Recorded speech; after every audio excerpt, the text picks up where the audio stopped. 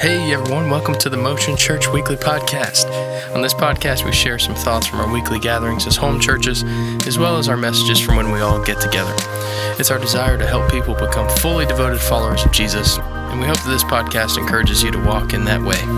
Thanks again for joining us, and enjoy this episode.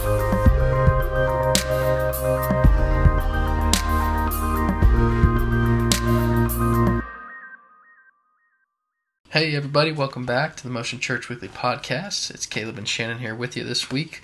Again, we're looking at John chapter 11. We're making our way through the Gospel according to John if you're just hopping in with us. So we've got a bunch of podcasts you can go back and listen to get really a lot of the context of things we'll talk about here on the podcast even today. And so Shannon is with us. He's going to take us through what he shared with our church on Saturday. So Shannon, great to have you, man. Yeah, it's good to be here, and this is a great part of the Gospel of John. And I kind of chuckle because I think I say that every single week on the podcast. But no, this really is a pivotal point in John's Gospel account because everything is kind of prior to this culminates here with this event. This is the last sign that John uses in his Gospel account to point towards Jesus Christ being the Son of God, the Messiah, and it's been described, especially this portion of it, John 11:17 through 25 here, or 27, has been described as like the hinge between John chapters 1 through 10 and John 12 through 21, because this is that significant sign where Jesus raises Lazarus from the dead. And this actual portion is like right before it. We're going to talk about the actual event next week. But what Jesus says here in verse 25 is vital and is paving the way for what he's going to do on the cross and with the empty tomb. And that's what this event does. From this point forward, you have the religious leaders are dead set on their desire to kill him, and he is beelining it to the cross.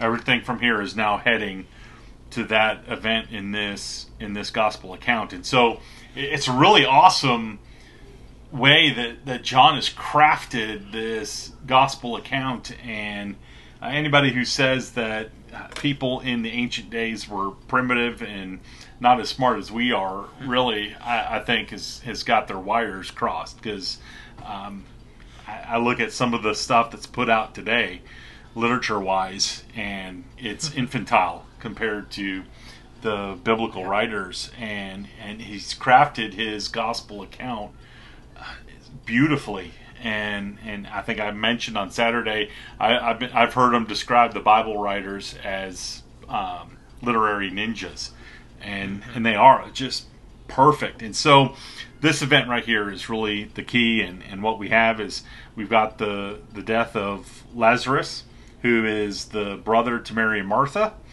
who we know from other stories. They were the ones where Jesus went to visit, and Martha is running around like a crazy person, trying to make sure everything is all perfect and great and wonderful, and trying to make sure all the beverages are out and all the dishes are done and all of this.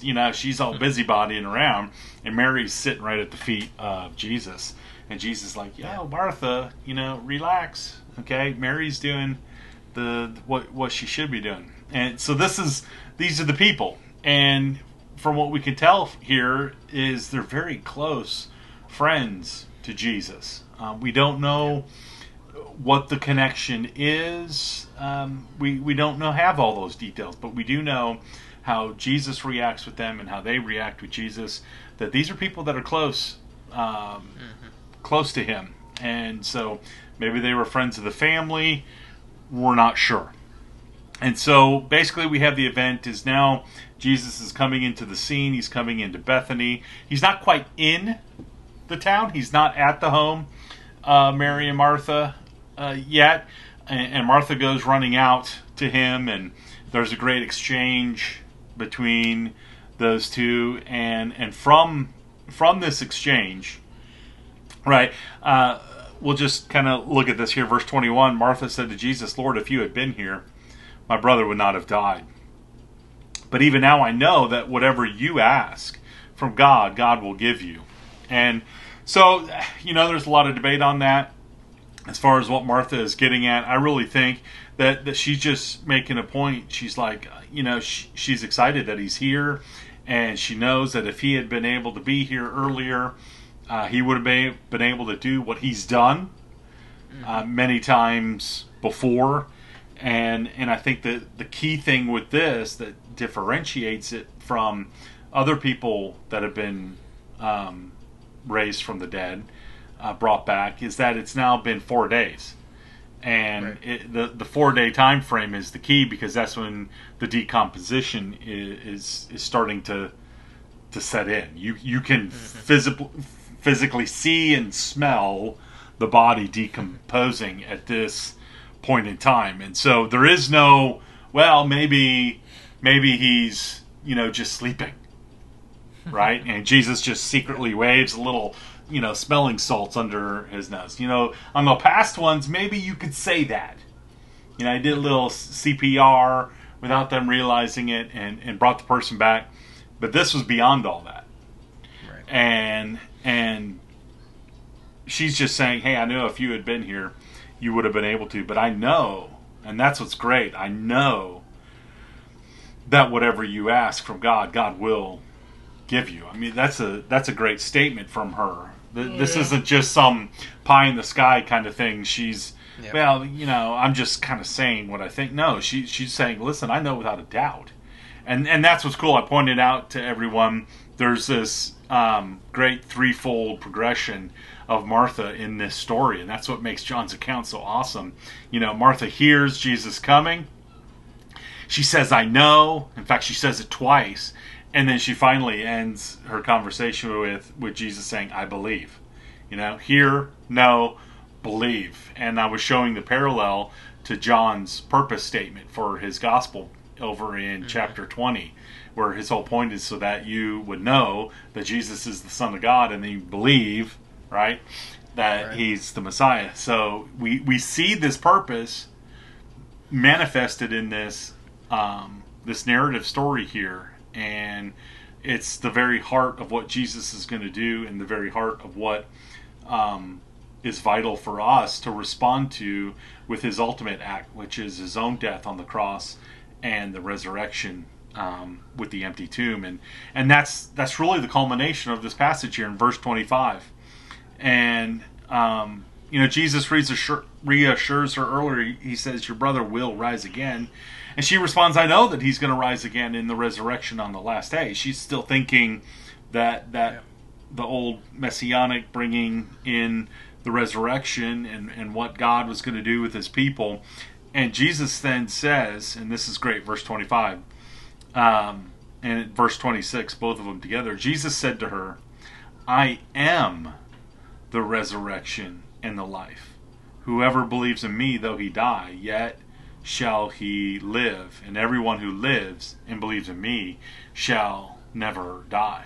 So, I mean, what a awesome statement. You can't get more plain than that. Listen, I'm not going to bring in the resurrection, is what he's saying. See, that was the hope that they had. That was what the people of Israel thought was going to happen.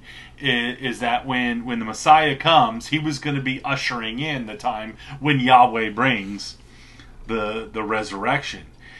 But that's not it. They misunderstood. They put too much of their preconceived ideas onto the biblical story, that they missed the fact that the Messiah was going to actually be the resurrection. He is the resurrection and the life itself. He is the embodiment of it. He is it. And as a result, everybody who believes in him, they live.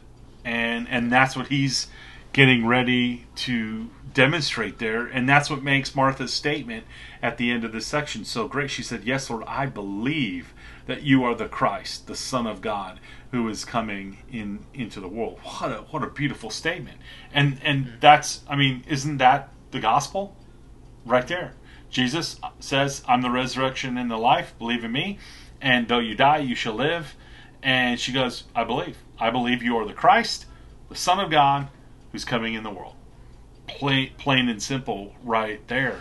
And how awesome is that? Jesus is the resurrection. And I think about, one of the biggest struggles I think people have in this world that we live in is they look around the world and they see all the hurt and the pain and the destruction and the darkness and the evil, and everybody's life is infected by it in one way or another. And what's the big cry is, why would a good, loving, awesome, holy, righteous God allow this? And they're missing the very thing that Jesus did about all that, and that is his Son, who is the resurrection and the life, and he is the renewal.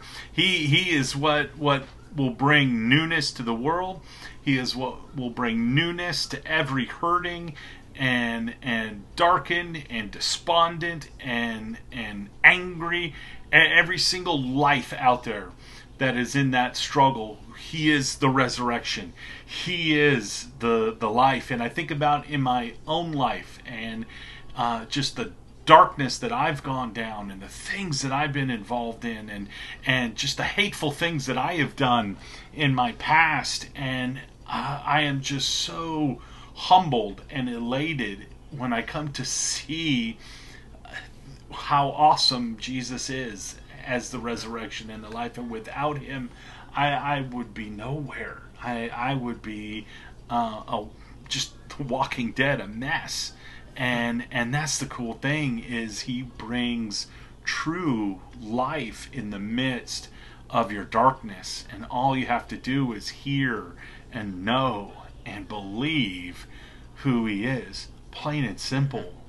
He's done it all. He's been the sacrifice for single thing that you may have done. He has covered over and he has washed away, and all you have to do is accept him. And I think I made the statement, in our messed up world with our messy lives, as messy as our lives can be, it can be formed into this resurrection and this life that Jesus talks about, because that's what he says: whoever believes in me. There's no one left out of that statement. Whoever believes in me. Black, white, red, green, male, female, whatever your sin situation is, murderers, thieves, anyone, those caught in sexual sin, all of those things. Whoever believes in me, though he die, yet he shall live. And everyone who lives and believes in me shall never die. That's that renewal. That's that newness of life. That darkness that is in the world does not have to overcome you, no matter how powerful or strong it may be. Jesus has conquered that all. We've talked about before. He is the light of the world. He is the water of life. He is resurrection. And I think that's that message right there. And if him bringing Lazarus from the dead isn't enough, he's going to do it himself on that cross. And that, I think that's the heart of the story. That's the heart of this gospel. And I think it's the challenge for us as believers to look at our life and to reflect how Jesus as resurrection and life has become just plain and normal in our life. We say it so much, we read it so much, we're around it so much. How has it become just a thing, or does it really strike to the very core of who we are again and humble us and help us to then see how important it is to be examples of that resurrection life every day? And the challenge too is for those of you who haven't believed in Jesus, who hasn't said what Martha said, I believe that you are the Christ, the Son of God, who is coming in the world, who Jesus is not your resurrection and life. My challenge is seek the truth. God says if you will seek truth, not your subjective truth, not what somebody else's truth may be, but the pure truth. If you will seek pure truth, you will find. And that's what John's hinting at with Martha hearing that Jesus was coming. Hear the truth, know the truth, believe in the truth, and you have that resurrection life that Jesus gives Lazarus and Jesus brings through his own death. And that's, man, what a great stuff. I think I made the statement that people need Jesus, not pastors, personalities, or programs. And that means I need Jesus. And I need to continually look to him and be focused on my relationship with him and challenging myself. Am I being that living example of his resurrection and life to others? So great part. Small little portion of the story. We're not done with it yet. We're going to carry it on into next week. But just great, powerful stuff there.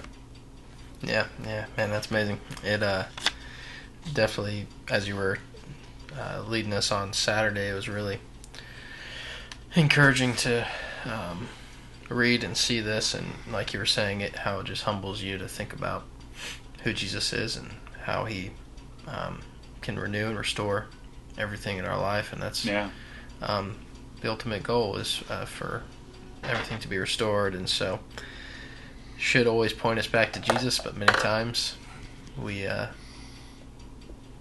point to other things. And so that was a good reminder there from the Word this past week. And so we're going to continue on with John chapter 11 over the next couple weeks. I think we've got a couple more weeks left in John chapter 11, and then we'll be moving on to that second half of John. So thanks for joining us today, everybody. Hope you have a great week, and we'll be back with you next week. See you.